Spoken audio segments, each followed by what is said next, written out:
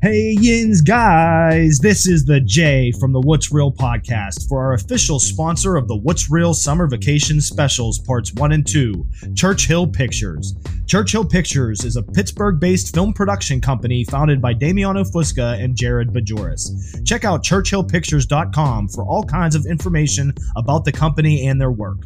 The website contains dozens of videos including short films, movie previews, comedy sketches, the entire documentary UCW, The Greatest Show You Never Saw, exclusive independent pro wrestling matches, links to view or purchase their 2 feature films, Deference and The Unsung, the entire history of the What's Real podcast, the Film City podcast, and so much more. Check out churchillpictures.com today and also check out the official Churchill Pictures YouTube channel. Search for Churchill Pictures and please subscribe. Also follow Churchill Pictures on all social media, including Facebook, Twitter, and Instagram. Churchill Pictures. Picture the possibilities. It's a 5-star podcast. Because we do it.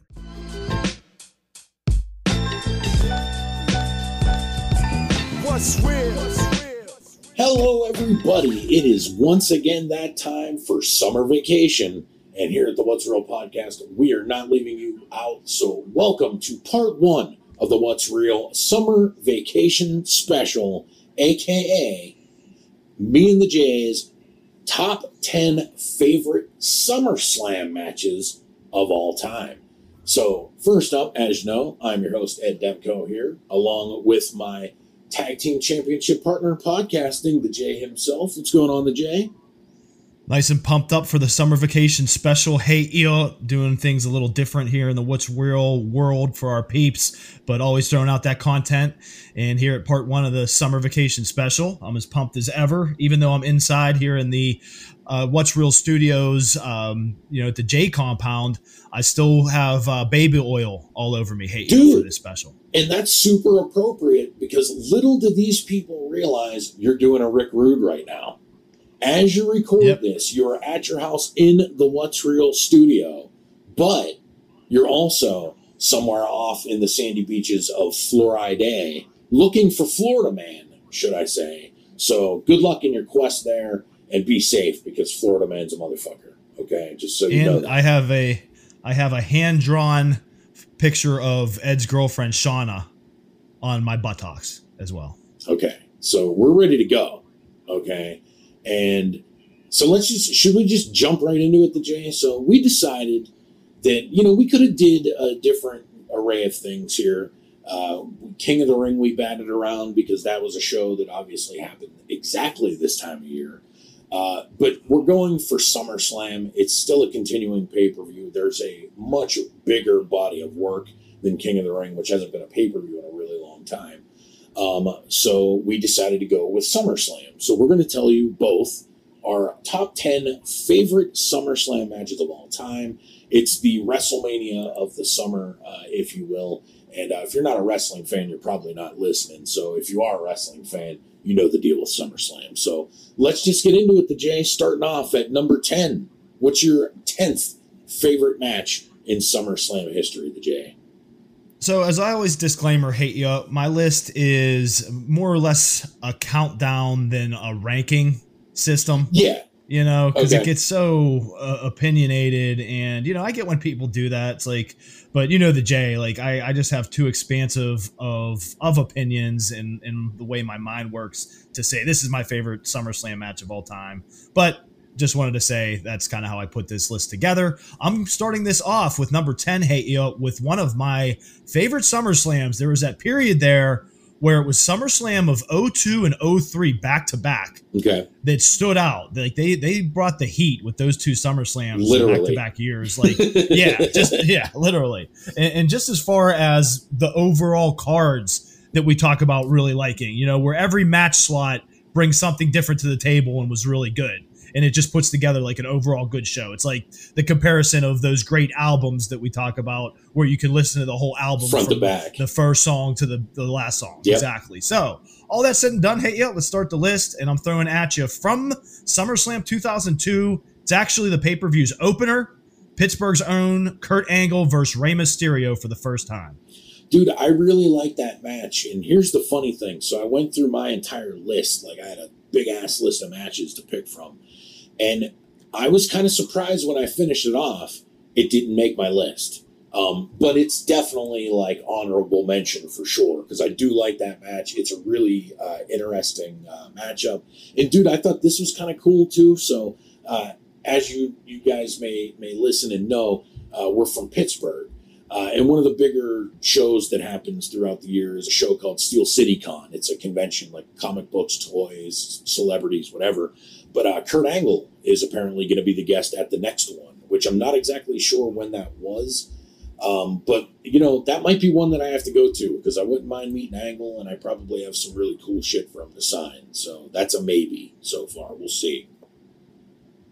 Yeah, that's awesome. As you know, with Churchill Pictures, we could kind of reveal it now here on the podcast. So those sticking with us listening to the special, as Ed said, I'm sure anybody listening to the part one of the special here, with it being a pro wrestling based with the SummerSlam talk, are all in the know. But at Churchill Pictures, one of our future film projects, Kurt Angle agreed to be a part of. So I've been in talks with him, and he's a really cool guy. And I haven't met him in person yet, but I am counting down the day. And there is a chance too, just to join you. Hey, if everything works out, that I'd be down to go with you to that. It'd be really cool to meet Angle, and I'd be thrilled to meet him. And he's definitely going to show up on my list here for sure, the Jay. But I was really surprised that match didn't make mine.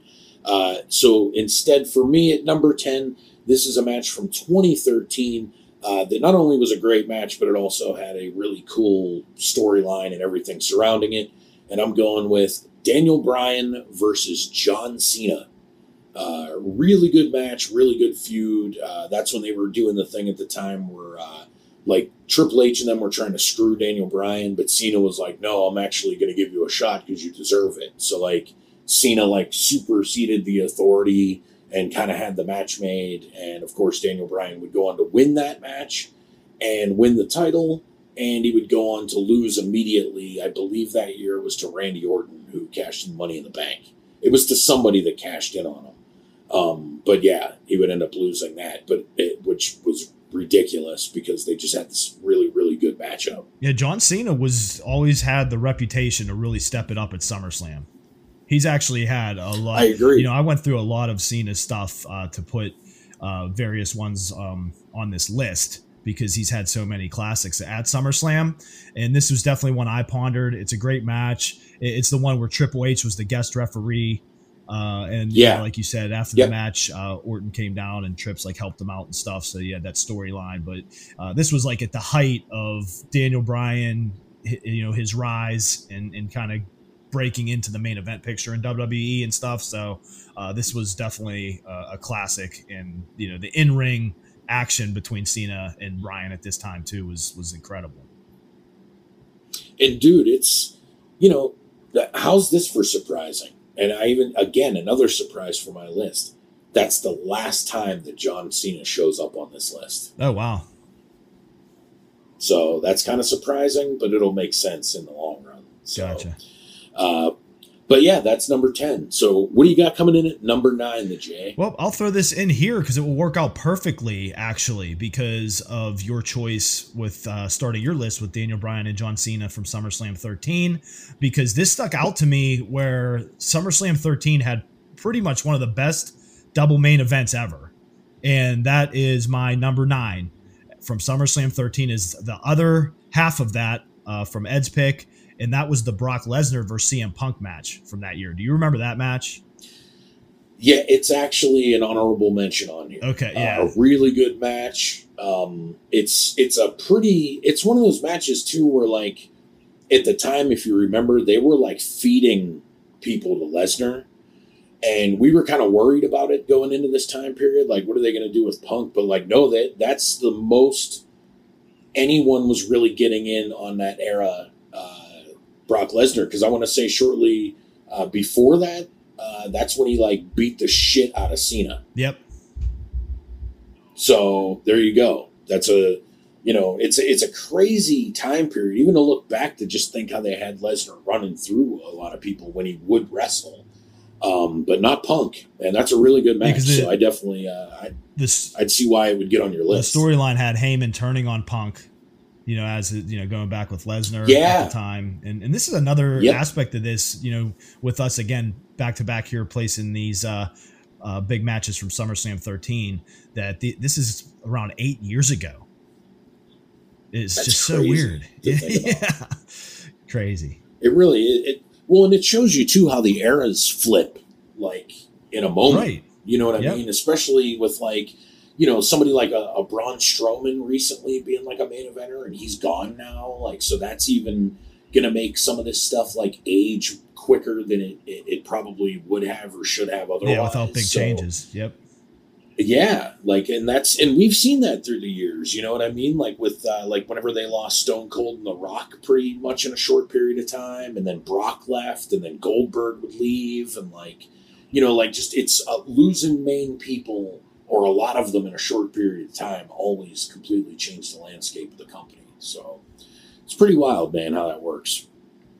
For me at number 9, this is really weird too, because I can't say this throughout the history of SummerSlam very often, but this was a SummerSlam that I completely missed when it happened.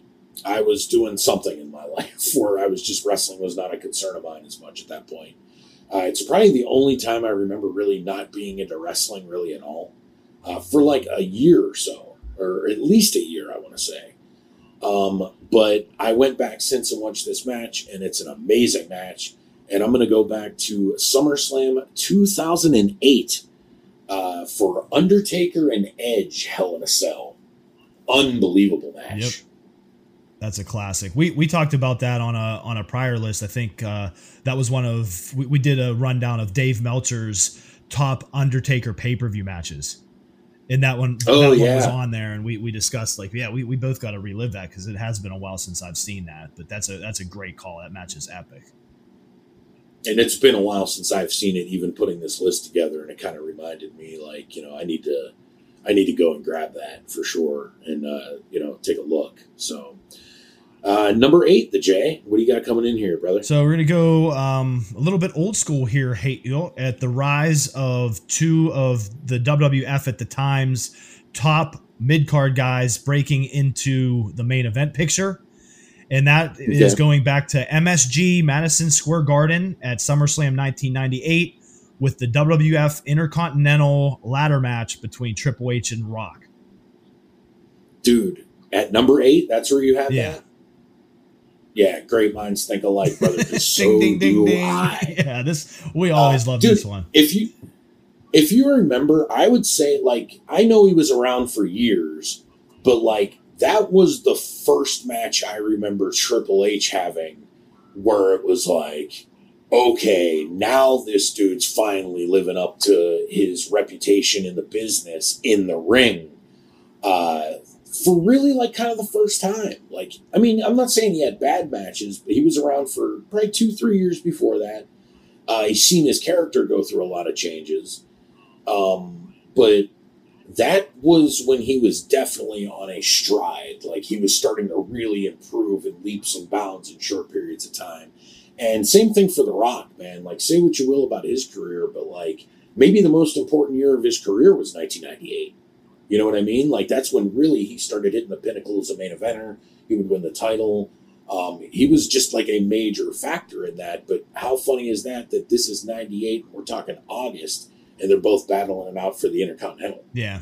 And the thing with this match, too, with the particular matchup, and I remember us as teenage fans even talking about this, where, the first famous ladder match with Shawn Michaels and Razor, and then, of course, the rematch, you have Michaels involved and his athleticism and stuff. And Razor's a huge guy, but again, with Michaels in there, this one with Triple H and The Rock, I remember us saying, like, dude, it's two huge guys that are like heavyweights in a ladder match. It's going to be interesting to see what they do. And they proved that they could pull it off with their certain specific type of athleticism. And this was a really good ladder match. And dude, that was also an era where like the fans at Madison Square Garden were not fucking around. Like, because you have to remember too, that's the same building that Michaels and Razor main evented at WrestleMania. Or not main evented, I'm sorry. The ladder match from WrestleMania 10 was there. And it was such a big deal that, like, you can't go into Madison Square Garden and have, like, a mediocre ladder match. Exactly. Like, it's not going to work. The fans are going to shit all over it. And this is one that I always remember, too. It was during a really high period and hot period in wrestling in 98. This place was, like, buzzing for this match. That was a great era, especially for going to MSG for them. So... yeah, so funny how that works. The Jay, great minds think alike on that. If you remember too, that's like just another little tidbit. This is one of the ones in Michael's later in the show, I think, but definitely Hunter here gets played live and in person by the band that did the DX music, that goofy redheaded dude.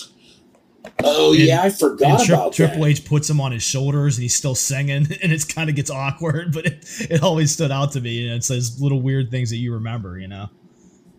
Yeah, because I the first thing whenever you said that is like, wow, I don't remember that, because, like, there's not really anywhere for them to play. Like, I've seen them play at other places. Like, there's that, WrestleMania 14? Yeah, 14 in Philly. They played Michaels Down. That's what I was thinking of. And there's the room for them to do that. In MSG, there's really no extra space in that building at all in the fans. Like, that's not how that building is. Yeah, that's why they were in the ring. So, yeah, they always feel like they don't have enough room at MSG. It's so weird. But I guess that shows you why. So, all right, the Jay. So we're floating right along here, brother. What do you got at number 7? Loving it. Hey, I love the trip down professional wrestling nostalgia lane for sure. And speaking of which, I am going even a little more old school, dialing the hands of time back a bit more, from SummerSlam 98. And I'm heading to one of ours' childhood's classics, SummerSlam 91, Bret Hart versus Mr. Perfect. Okay. I actually have this match on my list a little bit later on. But yeah, I mean, it has to go on there, right? It's definitely, it might be the most, would you consider that to be Bret Hart's most important match of his career? Or do you think minus the screw job, if that's the one that you consider to be one? I would say this. I would say this one, because it is definitely what propelled him to, probably even Vince to like the acknowledgement that Bret would be a great world champion. Because as we always say in the WWE, the Intercontinental Championship is kind of the test run for a possible world championship push. And that's where Bret and Perfect were at the time. And you didn't get matches like this, typically. You always go back to Randy Savage and Steamboat at WrestleMania 3 and those kind of technical masterpieces. So in SummerSlam 91 here for the IC, Bret and Perfect, they put on one of those type of shows that's just... it always stood out to me as a kid, just seeing that for the first time and just being in awe. I always go back to it's what really made me obsessed in professional wrestling to eventually try to pursue it, because the athleticism aspect of it was so entrancing to me as also an athlete, especially at the time playing a bunch of active sports. Dude, then, this might be, it's this time period, I want to say, because I know that Bret and Perfect had a lot to do with this for me, but they were two of the first guys, and I didn't realize it till this time, but I was always like this. They were like, that time period with them wrestling and stuff. That's when I started to first realize that that's the kind of wrestler that was like my favorite, like the athletic guy, exactly. The guys that can have really good athletic matches, because like even at the time, like when it was probably this match or this feud or something that got me thinking about it at the time as a kid, where I was like, yeah, like I like these guys, and I like Macho Man, and I like Ricky Steamboat, and I like Ric Flair, and I like Sting, and I like, like at the time guys that were active. And it's like, yeah, I guess all my favorites are kind of like that. Like none of my favorites are like Andre the Giant or, like the big, Yokozuna or something. Like it was always the athletic dudes. So yeah, they probably had more to do with that than almost anybody, at least for making me realize that as a kid, that's kind of what I liked out of my pro wrestling. Yeah, and it was I think an age thing too. Like when you're a younger kid watching professional wrestling at that time, the over the top characters like Warrior Hogan are like real life superheroes, and it just fits into that kind of child psyche that those are your favorite guys. And then when you get a little bit older, and again, kind of picking up on how they're putting together matches and the art form and that athleticism of it, then the guys that we're talking about now, like the Bret Harts, Perfects, and Shawn Michaels, kind of you realize that that's the kind of wrestling that you like the most. You even throw in, all the WCW guys that are that kind of size, like Eddie and even Benoit. Or even like a Pillman, if you want to go early 90s. Yep. So yeah, I'm those were guys that were kind of breaking that mold at the time. Instead of like big giant hoss wrestling and stuff, you had a lot of the more athletic, quick guys, but you realized that there was a difference in the match quality that you were watching. So, and it was just more exciting. You know what I mean? You could even see the crowds kind of, they might not care about the two guys when a match gets started, but they start getting on a roll and the crowd gets into it. And that's, to me, one of my favorite things about pro wrestling, because when you're at a show when that happens, it's obviously better. But even when you're watching it on TV and you start to, it's like, oh, dude, these two they got something going on here. Like, it's just a neat thing about pro wrestling. And as a fan, it's one of my favorite things. Right with you. So moving along here to number 7 for me, I'm going to stay in 1998, actually. And I'm going to go with another match from that SummerSlam. And it's one that people, I think, tend to forget about. But I'm going to go, and it's the opener. And it is Triple H versus Mankind in a steel cage. Really good match. Call. I remember they kind of build it up where Mankind was saying that, like, he was kind of talking as Mick Foley, but he was still Mankind. But he was talking about how he was at Madison Square Garden when he saw Jimmy Snuka jump off the cage. And, of course, in the match, he does the elbow drop from the top of the cage.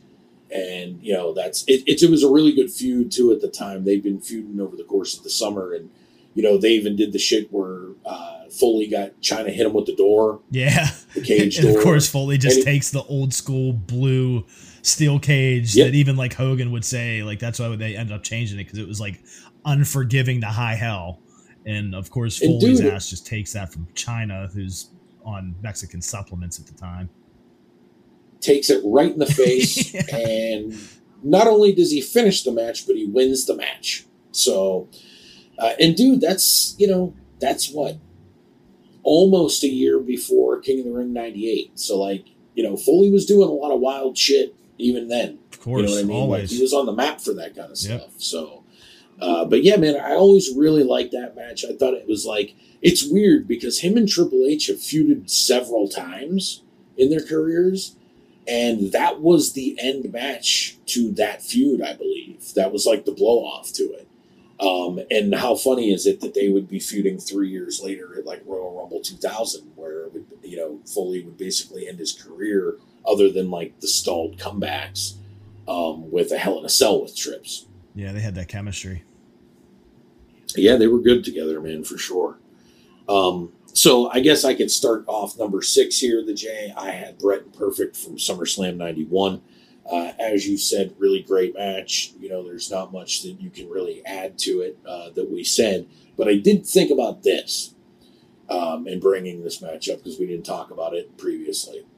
And obviously these two don't have a ton of matches together, but the two most famous ones are probably this one, and of course the one from King of the Ring 1993. Another really good match. My question to you is, the J, which one's better? That's a very tough one. The King of the Ring 93 is another one of those overall cards that we talked about on the outset. That's one of my favorite pay-per-views. It's so good because Bret runs the gamut against a varying really good opponents for him, and it just works out so well. And so that kind of history within it would maybe have me go with that one, but then the original in 91 is the original, so I kind of have to have that be my deciding factor, is that the 91 one is the first one, so I would lean towards that one. See, I think the King of the Ring one is better. I remember years and years and years ago, as you know, I was an avid wrestling tape trader for years, but there was a time period, and I forget what this was. It might even have been during the time, because, like, remember how I used to just put together comps for you guys? Like, I made you the Michaels one. Oh, yeah. I made a couple other ones for a couple other buddies of mine. But I would try and keep in mind like what you guys liked and what I knew you liked or whatever. But I remember, and I don't remember who this was, I made somebody a tape and I just called it the best tape ever. Yeah. And I believe I put this and the King of the Ring matches back to back. Because I'm like, oh, that's cool. Just watch them back to back. They're both really good matches. So that was like one time I remember being like, all right, I'm going to sit down and watch these critically and see which one I think is the best. And I think the King of the Ring 93 one is better. And I'll tell you why. Because this one was a build-out feud. Like, Perfect was on his run as the Intercontinental Champion, and Brett, would go on to beat him. But the one in King of the Ring was different because Brett was making his surge through the tournament. They were both baby faces. So they kind of had to work like as dicks to each other. But Perfect turns more heel. He does it in the match, but then he also does like the handshake thing at the end of the match to kind of like fuck off his heat and give it to Brett. And I thought that was really cool. But he is like, okay, so at that King of the Ring, Brett fights Razor in the first round, Perfect, and then he fights Bam Bam in the final. That to me is an amazing array because he has to beat the big dude, like the big jacked up bruiser guy. Then he has to beat the wrestler. Then he has to beat Bam Bam, a 300 plus pound anomaly. Because there was nobody really quite like Bam Bam ever, even to this day. And Perfect being in the middle of that it's perfect, pun intended. Yeah. It just worked out. It was already a rivalry previously. They cut that awesome fucking promo together before their match where it's like, your dad never beat my dad. Like, it's really funny and really good. And then they go out and have that match. It's amazing. So that's why I wanted to kind of throw that on my list at number 6. But what do you got at number 6? Yeah, I'll actually have to do that. Watch those back to back coming up. I'm making a note of it. It's been a while. It's worth it. Yeah. It's pretty fun to do. Like you'll see because they kind of play back a lot of stuff from that match. Like if you're a big fan of the SummerSlam match, the King of the Ring match, they add a little bit to that story. So it's pretty neat how they do it. Yeah, I do remember that. So yeah, the J with number 6 here on our list. Hey, Eel, as you said, man, talk about chemistry. You and I's chemistry, man, because you were just talking about the pick before this one with the Blue Cage and Mankind and Trips. Well, the J's number 6 is the Blue Cage again from SummerSlam 94 for the WWF title, Bret Hart versus Owen Hart in the cage. That's a really good choice, man. I mean, I can't really argue with that. It's definitely one of the best SummerSlam matches, I think, of all time. It does show up on my list here for sure. And you know what's crazy, dude? There's a lot of people that don't even like that match. Do you remember the run runtime? Isn't it like 32 minutes? 32 minutes, which I think is just perfect for those two in a cage for 32 minutes. I mean, come on. And dude, the only reason I know that is because of tape trading. That was like a prominent, because I definitely that's a great call because I have that in front of me with a reference. You just pulled that out of your ass, so that's impressive. It's weird how stuff like that sticks to you, dude. Yeah. So, yeah, that's a really good choice, man. I can't really argue with it. It's that feud it's definitely one of my favorite feuds of all time, and I think it's aged amazingly. Where a lot of really good feuds back then didn't. I mean, when you go back, they kind of surprise you with the stuff that they pull out in all those matches. It's because him and Brett just have chemistry that you just can't have with a lot of people. And it just goes into such good storytelling because they're real life brothers and everybody knows it. And that kind of was like the whole crescendo of the match because they're climbing the cage and they get to the outside and Owen's leg gets hooked into it. And like Brett rams him into the cage and Owen goes upside down hanging by his leg. And then Brett just drops down to retain the belt.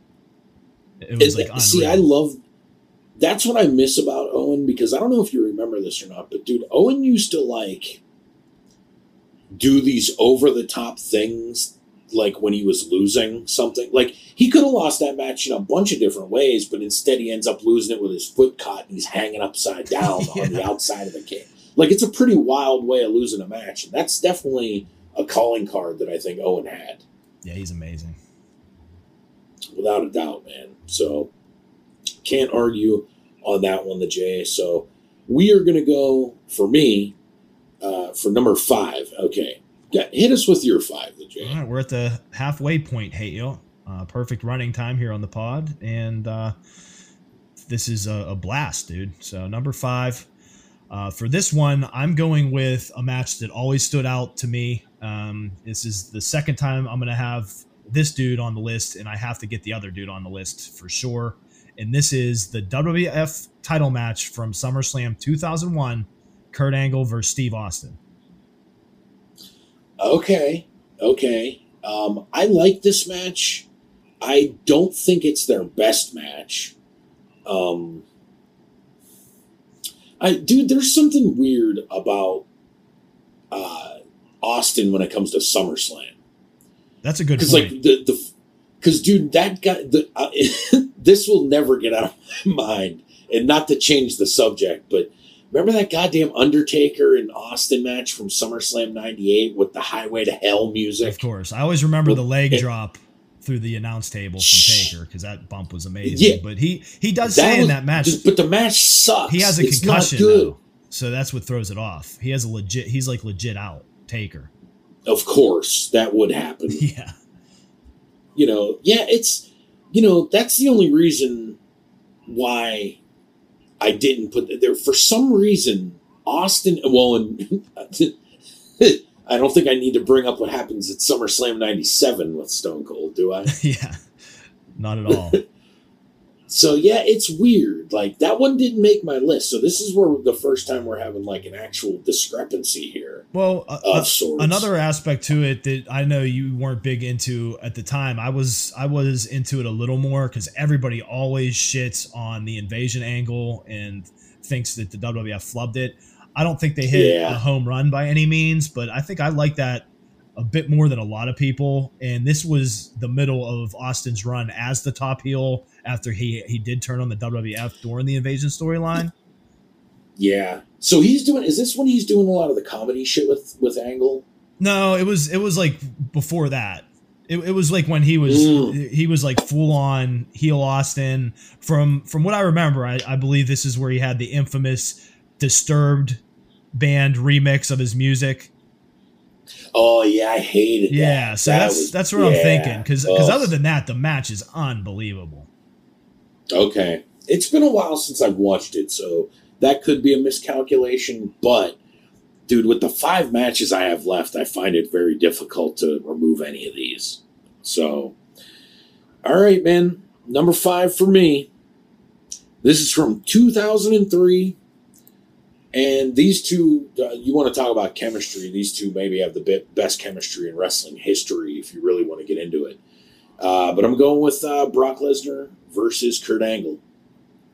I don't see a bad match between these guys. Like, I can't recall any. No. They had the Iron Man on SmackDown, and, they had several, their WrestleMania match, of course, from WrestleMania 19.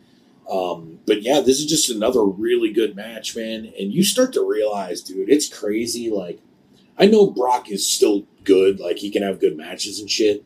But baby Brock, before he wore, like, the MMA tights and had the fucking sword tattoo, that dude was just, like, if he could have stayed that dude forever, he might be the greatest professional wrestler that's ever lived. Yeah, I mean, he is, in that state, truly Vince McMahon's wet dream. I mean, that's like Vince McMahon's prototype pro wrestler come to life, because he was like the first one. We just mentioned it. It can go right in with that. When I was referencing being a kid and looking at guys like Hulk Hogan and Ultimate Warrior that are these larger than life cartoon characters, Brock was like a gritty, real version. He was like the real wrestler, especially later on in his career when he went and won the UFC championship and came back to pro wrestling. Like, he is the prototype WWE wrestler just from looks, but then also the real life aspect. And that's, I think there's just been nobody, and probably nobody else ever, that's going to be like Brock, especially as you're mentioning, Brock in his absolute prime. Well, dude, I mean, think about this. Brock came in as like this green ass rookie dude that looked like $1 million. And I remember at first we were all kind of like, I don't know. And then he won us over pretty quickly. I want to say by that, and dude, this is pretty wild because I'll just bring this up because it didn't make my list. Maybe it's on yours. Rock versus Brock at SummerSlam, which is a really good match. I always like that, yeah, but it's not on mine. It's okay, so it didn't make my list. So I feel like once Brock hit that, like up to that time period, that's when we were like, oh shit, this dude is money. And he was good, and he could go. And from that point until he was pretty much gone the first time, that run is just fucking phenomenal, man. He was something else, like a completely different thing. And dude, up to that point, we were watching wrestling for a really long time, and he was like an anomaly even to us. Yeah. Like, I thought this dude was gonna suck, but he's like fucking Angle. Like, not as good as Angle, but like he can go like Angle, and he looks like $1 billion. I always bring up, I saw live and in person when I was attending Penn State in college. They came to the Bryce Jordan Center for a Raw. And when they were first introducing Brock into the WWF, he was doing a lot of just run-ins, just like, fucking people up. And at the Bryce Jordan Center at State College this one time when they were building him up, it was after a Rikishi match. Rikishi went over, he was doing his dance, and Brock came down and F5'd him. I saw him F5 Rikishi in person, and I'll just never forget that. It was insane. Like the smoothness, crispness that he did that, for those that aren't familiar, Rikishi's a huge man, probably weighs close to 400 pounds, I would say at that time, possibly. Yeah, definitely. And Brock just gave him his F5 finisher, which he scoops you up on his shoulders and basically throws your ass. And I saw that live and was just like, okay, this dude is going to be a barn burner. Well, dude, you might agree with me on this. Let me see. So, growing up watching wrestling, especially in the 80s and shit, we saw a lot of strongman wrestlers, like some of the biggest dudes of all time. Even Andre, guys like that, right? So, like, you always had these dudes, and by the time that, let's say, like, 98-ish, okay, you were more than used to these kind of guys. Like, you've seen them come and go for years. And there were a lot of different ones and a lot of varying ones, but like you'd see them try and do these impressive feats of strength. And they can all do crazy shit, but you've seen each and every one of them kind of like meet their fill. And by that, I'm talking about like you've seen Hogan do all kinds of crazy shit, but like when he slams Andre, doesn't really slam Andre. Lex Luger, huge dude, seen him do a bunch of feats of strength, but when he slammed Yoko, barely slammed Yoko. Like, these dudes had their limits, right? But then come 98, and you see Bill Goldberg. He was maybe the first dude that was like, I've not seen this dude struggle to pick anyone up under any circumstance. That's a great breakdown. And then Brock came, and it was like, I have not seen this dude struggle one bit to pick up anybody in any circumstance. They were like the first two dudes built from that mold of like the big giant strong man. And I'm like, I never seen them actually get pushed to their limit. Maybe Goldberg when he was older, and maybe Lesnar when he was like, older through the diverticulitis stuff and everything. But like those first run Goldbergs and Brocks, there's never been a dude. Dude, they would have been picking Andre up like that if he could get, do the working style thing. There wasn't a guy in the business that they wouldn't be able to get up. Yeah, that's a great breakdown. And maybe like a honorable mention to Cena. Give Cena his credit with his F. Yeah, Cena's impressive. Picking up Big Show, picking up two dudes at once. It's pretty crazy. Cena's biggest issue in that regard was never his strength. It was just his size. Yeah. Like if he was 6'9", yeah, he'd pick up anybody. He'd be just like the dudes we're talking about. Right. So, but you're right. Absolutely 110%. So, all right. Where are we at? The J number 4? Number 4 had to... go ahead. I was going to say, let me just get mine out of the way because it's already been mentioned. I went with Owen versus Brett, SummerSlam 94 Cage. Fucking love that match. Love that feud. We kind of hit on it already. So I will pass it over to you for number 4, the J. More Brett on my list, Hayed. I just had to get this on somewhere. We talked about it last week on the What's Real podcast when we were breaking down the A&E biography on Brett. And that, of course, is the main event for the Intercontinental Championship of SummerSlam 92, Wembley Stadium in London. Bret the Hitman Hart defending the IC title against his brother-in-law, the British Bulldog, Davey Boy Smith. Well, first off, let me just say this, the J. I'm surprised that this match is already on your list. I thought it would have been a little bit higher. Yeah, like I said, it's tough to put them in specific ranking order. It's kind of, now the top 5's kind of just like, these are all just top matches for me. Okay. Yeah, I mean, you can't really argue with that match. I think without a doubt, it's probably, let me hit you with this then. Actually, no, I'll hold off. But yeah, I mean, dude, and a lot of that is due to Brett. Because you've heard the story as well as I have too, where Davey Boy was pretty much gassed out in this match within maybe like the first 5 minutes. That's what Brett said. And the running time on this one's a good one. I just remember this sticking out so much, not just because it's a good match, but dude, so this is the main event in August of 1992. You have to remember now, this company may have had its greatest roster it ever had at this time, especially if you always go by the measuring stick of the Royal Rumble. Yeah, we always say look at the roster of the 30 men in 92 Rumble, and you'll see what their roster was in a nutshell. And 92 is a pretty unique year because the company was kind of in flux, because you would, through the course of the year, you would have Ric Flair comes into 92, barrel and ass, the man. They decide to kind of move on from that a little bit, not totally, but a little bit. So through the main event scene, or the world title picture scene in 92, you have everybody from Hogan and Flair to Macho Man to Bulldog, Jake the Snake, Razor. Razor Ramon, Undertaker, Sid. Warrior would make his return. People like Papa Shango were floating around there. So in SummerSlam of 92, even though it was an Intercontinental title match, it main evented. And the Bret Hart versus Bulldog main event, and that type of athletic contest, like we were talking about a little earlier, that was one of the first times we saw that main eventing a WWF pay-per-view, and it might be the only time that main evented a WWF pay-per-view in kind of like that big guy pre-steroid trial-ish era that they had. Yeah, and throw in the atmosphere as well, because they hadn't been doing as many stadium shows and things like that, stemming from like WrestleMania, 6. After that, they kind of went back to arenas. So, dude, you know, always talk about like the wrestling pinnacle in the 80s, like wrestling was huge in the 80s. So if you want to say like from 85 to 87, 88-ish, we'll go into 88. We'll give them that. That's the top of the mountain for that peak.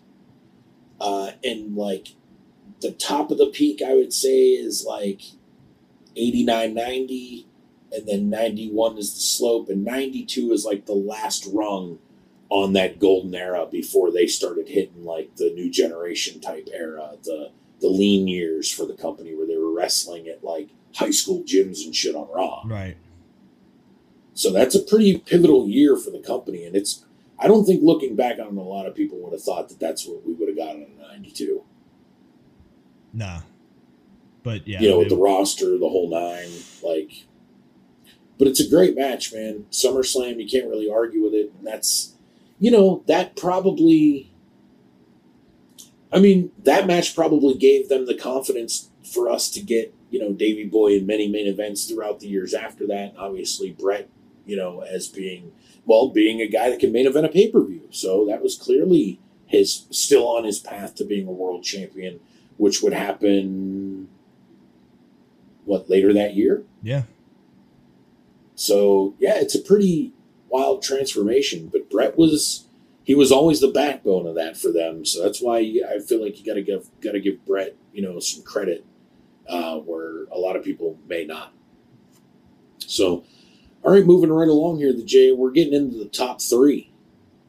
And I'm going to go to number 3 on this one. And it's a match that I saw in person. So we're going to 1995, and I'm going with the ladder match between HBK and Razor Ramon. I do think this match is slightly better than the WrestleMania one, which a lot of people would disagree with. They did the stupid idea of like they couldn't use the ladder as a weapon in this one, but they were able to work around it and do a lot of crazy shit. And it's, you know, it's still one of my favorite ladder matches of all time. I mean, Razor Ramon, Shawn Michaels, their chemistry was just completely off the charts. It's almost a shame we didn't get a lot more HBK versus Razor matches that weren't ladder matches. Right. Yeah. Just think of the pressure in trying to outdo yourselves in one of the most memorable matches of all time, that you're adding this gimmick that was kind of, you know, we always talk about the history of the ladder match, you know, Brett and Shawn kind of doing it on some different shows. They're famously on that Coliseum video ladder match. Oh yeah. You know, remember that one? Yep. That was like a trial run. Yeah. Kind of trial run, getting the feel for it and things like that. So when the WrestleMania one happened and just became a legendary match, and they announced the SummerSlam rematch ladder match, it's like, how are we going to top this? And they, like you said, in your opinion, they did. For me, it's just so tough. I think they're just neck and neck. You know, I might do the same thing myself. They're both different matches. They're really very different, even though they're both ladder matches. They're still very different.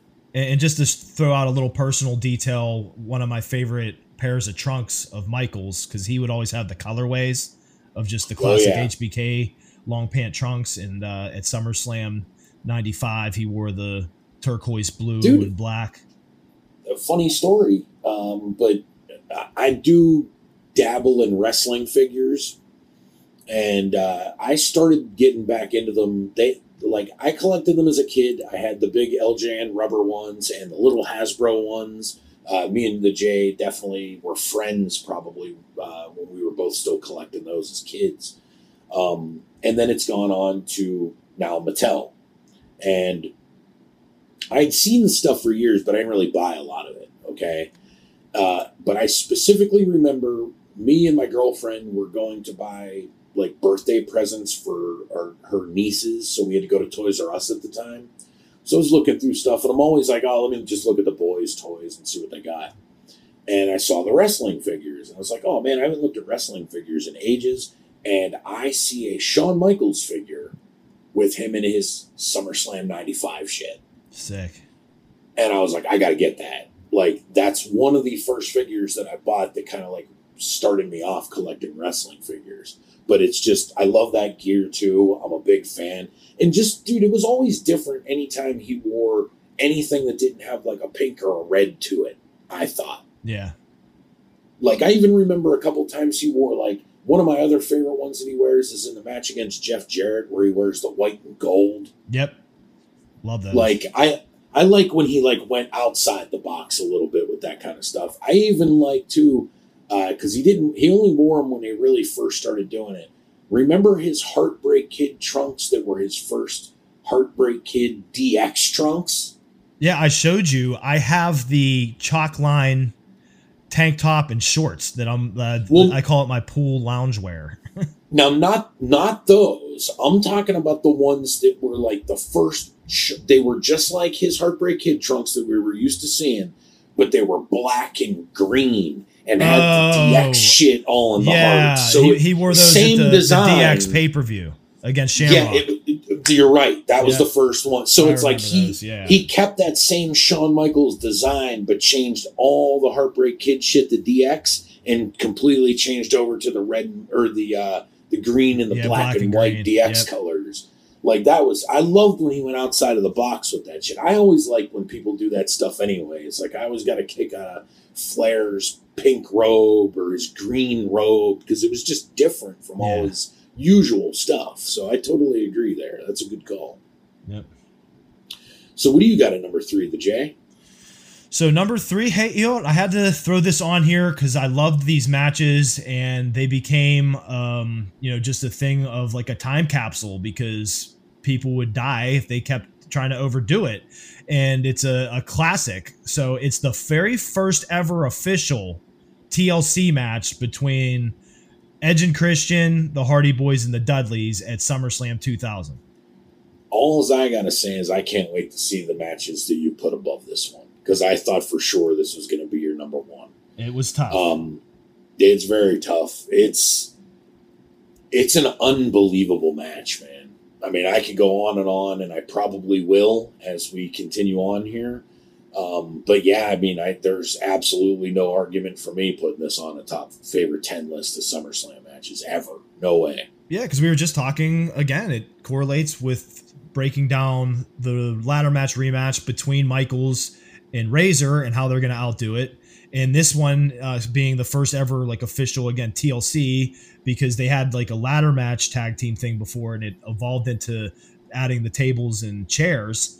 And you're starting a complete concept that is just going to build from this match. Yeah, I mean, dude, this was the first one that you had no idea. Like, I mean, you knew kind of. I mean, I guess ECW gave us more than a recollection of what this type of match would entail. But seeing it on a WWE scale was pretty amazing. That was the thing that was really made it stand out, and made it different. Because you're seeing that shit in a big ass arena. Period. Yeah, and then of course involved are three of the best tag teams, you know, especially in-ring work wise of all time. Edge, Christian, Hardy Boys, and Dudleys, and the chemistry that they had, you know, all six men, you know, all three teams was just something. And dude, well, think about this. Okay, let me throw something at you here. So we're talking pre-TLC matches. Okay. Our opinion of the Dudleys was probably the same. It was probably like they're here from ECW and we don't really like what they're doing with them. Would you agree with that? Pre-TLC now. Yeah. We're talking like when they kind of first went there. Just didn't really seem like the Dudleys fit in very well. And if you would have asked us at the time, I would have probably been like, it's not going to last very long for them and we'll probably see them back in ECW. Yeah, that'd be a good call. Now, the Hardys, we liked them. We thought that they were super talented, but I'll be totally honest with you, pre-TLC matches, I'm like, they like these dudes, and these dudes are popular, but they're never really going to do anything with them because that they hate their style. I know this company hates what they do. Yeah. And Edge and Christian, to me, at the time, I was like, oh, they're the best tag team out of all three of these. Like, they're going to be a tag team probably for a long time. Because they were the WWE created tag team.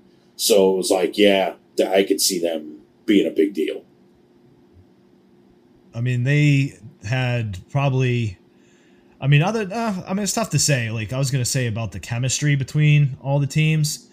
Just with Edge and Christian growing up together, they were like brothers, you know. Then you got the Hardy Boys that are like brothers, and the Dudley Boys that were because they are brothers for forever. Yeah. So, but again, yeah, it's just all three bring kind of a uniqueness that just meshed so well, and then you add in the fact that it's like a freaking live stunt show with the spots that they were doing and the bumps they were taking and the risks they were taking, and they pulled everything off. And yeah, I mean, I just had to get that on here, you know, in the upper part of the list, just because of the respect I have for, you know, the risks they took as well, even.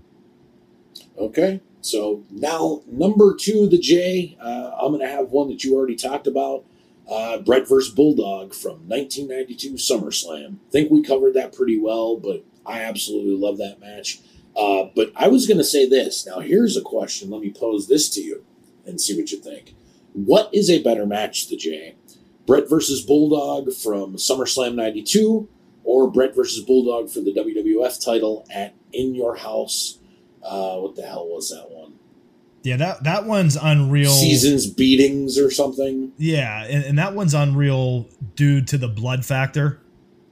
Oh, yeah. That's what kind of stands that one out. You know, Bret bleeds like a pig in that. Yep. And, you know, that always just, that's why they do blade jobs, you know, for big matches, you know, because it stands out. So that one, because of that, makes it different than the 92 one, but all the pomp and circumstance surrounding Davey Boy being in his home country, the United Kingdom, a sold out stadium show, I kind of give the edge to that one, even though it's really tough to compare and I wouldn't argue either way. Now, this is another one that I compared doing tapes back in the day. Same thing as the fucking Perfect. Bret and Owen matches. Oh, yeah, Bret and Owen. Perfect. No, Bret and Perfect, you're right. The SummerSlam to King of the Ring. I did the back-to-back comparison with these two. Now, this one's going to be like a taste thing, I think, more than anything. I like the In Your House one better. And it's just because, to me, it was a meaner match. Like, there was a babyface and a heel. That first one, it was kind of like they're tearing the family apart by feuding over this belt. It wasn't like a nasty feud like that other one was. And I like the blood and all that stuff. And that's also the one, too, I don't know if you remember this or not, where Brett was doing the Irish whips into the corner of Davey Boy, where Davey Boy would just flip and bounce off the turnbuckle. And the In Your House one's the one where he bounces off the turnbuckle and literally lands directly on top of his head. On his head, I remember that, yep. And it's amazing that he didn't get hurt or die, let alone fight another probably 20 minutes, because that match is really long. And just off the top of my head, I would have zero problem calling that the best match maybe ever in Your House history. Yeah, it's a great one. And now I'm adding that to the list, hey, Ed, because once again, I haven't watched those in a while and I want to compare them. So I'm going to do some comparisons here. But I'd love to relive that. Curious to see what you would think, like after the comparison, to see which one you picked or the reasons why you would pick one over the other. I'll have to do that. But number 2, the Jay, what do you got here? So number 2, I mean, this is tough, 2 and 1. So I just got real personal. I've said on some of our other list shows, sometimes you just got to go with your gut. And I kind of wanted to go with a really good, almost like for me, dream match that was just a straight up barn burning wrestling match, technically, and with the things they do, the storytelling and everything. And It's from about 5 years ago. I went with a match we thought we might not have ever seen before things kind of changed. And that was AJ versus John Cena at SummerSlam 16. That's a good match. Honestly, I probably haven't watched it since it happened. So that's probably why I've watched it a few times. That match probably wasn't even on my mind when I did this list, to be honest with you. And that might even be my fault. I do remember it being good, but I don't remember it super well. That's not... Who's champion in that match? See, that's the thing. Styles won. Clean. Oh, so that's the one where he beats him, and then he beats him. It wasn't for a belt. Oh, okay. So he already beat him for the belt, correct? I think no, not yet. So this is what pretty much elevated Styles in the WWE to again be another one of the guys from like kind of mid card IC programs to the breaking the glass ceiling of the main event picture and the world title. Okay, because that's when he was doing the whole, like, nothing else to do except for, like, got to go to the gym, got to get something to eat, got to beat John Cena. Yeah, exactly. Like, that's, like, because he beats him I think so it was just a few months later after SummerSlam where, Vince promoted AJ to the main event picture. Okay. Yeah, and that's worked out pretty well for him since, considering, AJ's not in the main event picture right now, but he's still tag team champion on Raw. And he's been tag team champion since Mania. So, still doing something right. That's for sure. All right, Jay, this is the coup de grace, el numero uno, as Arnold would say. Well, I'm sorry, what was your 2, Heyo? 2 was Bret and Bulldog. Oh, that's right. Yeah, because we had already picked it. Okay. And number 1 is one that we already spoke about. This is the original TLC from SummerSlam 2000. Now, this is... Okay. And this is why I didn't talk about it when you brought it up already. This was a match that we didn't... Like, going into it, we just figured it'd be like a decent match. We had no fucking idea. That's a great call. That's what makes it. Yeah, it was a total surprise to us. And the fact that they've had numerous matches like this between these 3 teams is pretty amazing. It's kind of a bummer that they were so brutal that we couldn't get like a final send-off one. But I fully understand the reason why. Never had a problem with them not doing it. But like they got in some trouble for this match. This was like the same thing we said about Mick Foley with the King of the Rings stunt. And like, Vince was like, that was an amazing match. You guys did a hell of a job. But like, you're never doing that again. And then they did it 3 more times to the point where even Edge was kind of like, I remember during the 3rd one, Edge was kind of like, this is it. Like, I'm not doing these anymore. We're done after this. Like, because everyone knew that those 3 matches, is it 3? Wasn't it 3? It was 3, and they also did it wasn't involving these 3 teams, but do you remember they did that impromptu TLC on a SmackDown? I do remember with that. A bunch of different teams. Like, even Kane was in it, and like the guys there were like, dude, like Vince just sits us down, like, yeah, you're doing TLC tonight on TV. They're like, what? And if I remember correctly, maybe that's what I read at the time. Edge might have been hurt or something like that. He was out, and he did an interview or something where he was like, man, I know, like, he was saying that, like, he feels partially responsible because he knows how bad the match was for his career and physicality. And the same could be said for every one of those guys, that it was something that they started, and B, he's like, dude, they got these fucking guys doing them on SmackDown. Like, that is just inherently wrong. Yeah. And that might be the only one they ever really did like that. They've had ladder matches and shit, but an actual TLC match, unless they build it up as, like, they were doing it on Raw instead of a pay-per-view on purpose for, like the Raw 200th episode thing with a TLC. But, like, other than that, like, they never, like, really hot-shotted a TLC match onto TV. Thankfully, no, they're so dangerous. Yeah. And like you mentioned, SummerSlam 2000, as we're talking about, was the first one. Then they did WrestleMania 2000 that same year, TLC, and then WrestleMania 17, which arguably might be the best of them. Oh, no, then the WrestleMania one would have been the first one then. Because Mania is before SummerSlam. That's true. Yeah, I wasn't thinking that, so there you go. So this was the only one that wasn't at WrestleMania. Was WrestleMania 2000 dubbed as TLC, though? I think so. I'm looking that up. Because it had to be. It was a ladder match, the whole deal. Like, they had the ladders hanging, or the belts hanging and shit. Yeah, I don't think that they ever did a match between those 3 teams that wasn't for the championship. No, see, officially here, so I wanted to fact check. The WrestleMania 2000 match was dubbed a triangle ladder match. It was the precursor to TLC. So, okay, now here's the question. So, is there 3 TLC matches and that match, or do they just call that match TLC now?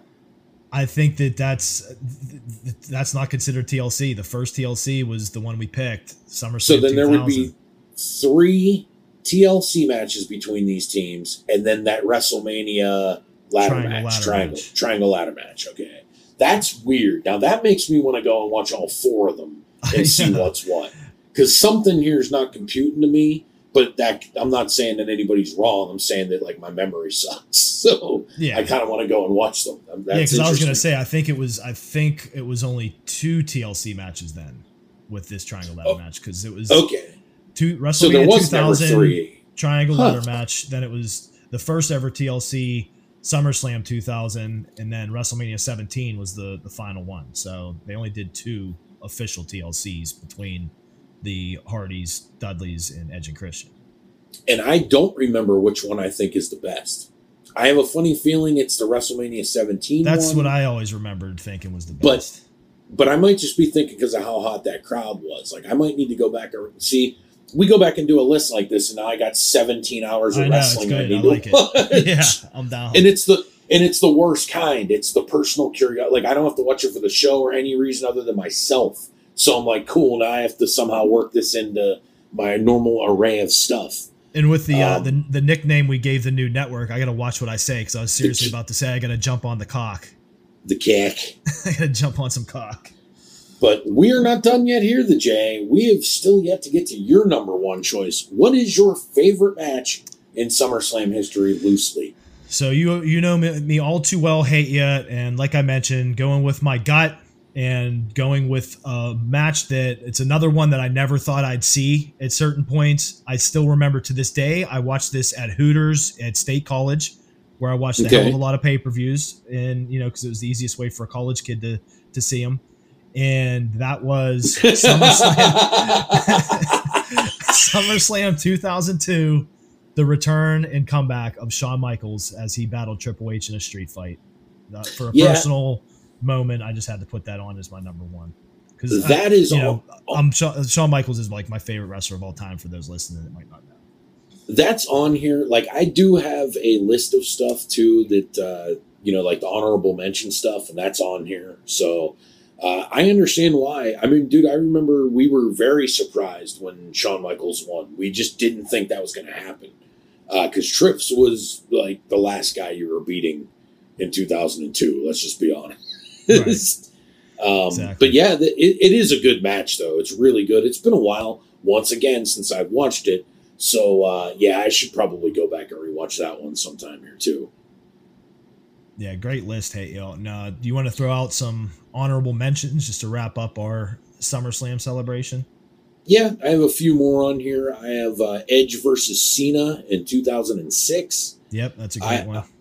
Punk versus Hardy in a TLC match from 2009 I love that for the match. world title. Yep, I had that.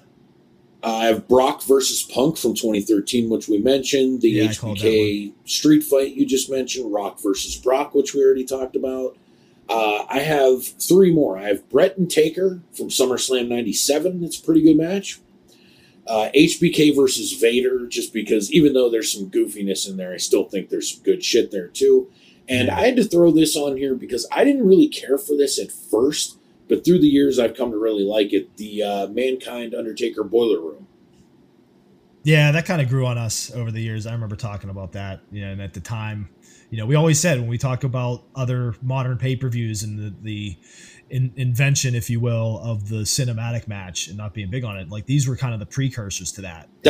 We just absolutely wanted our wrestling as wrestling nerds. So like those kind of matches we were like not into, but then you get older, you kind of see different sides of it, different perspective, and you're like, it's not bad actually the way they did that. I feel like we used to just get pissed off anytime they weren't fucking in a ring. Like, we want to watch wrestling, god damn it.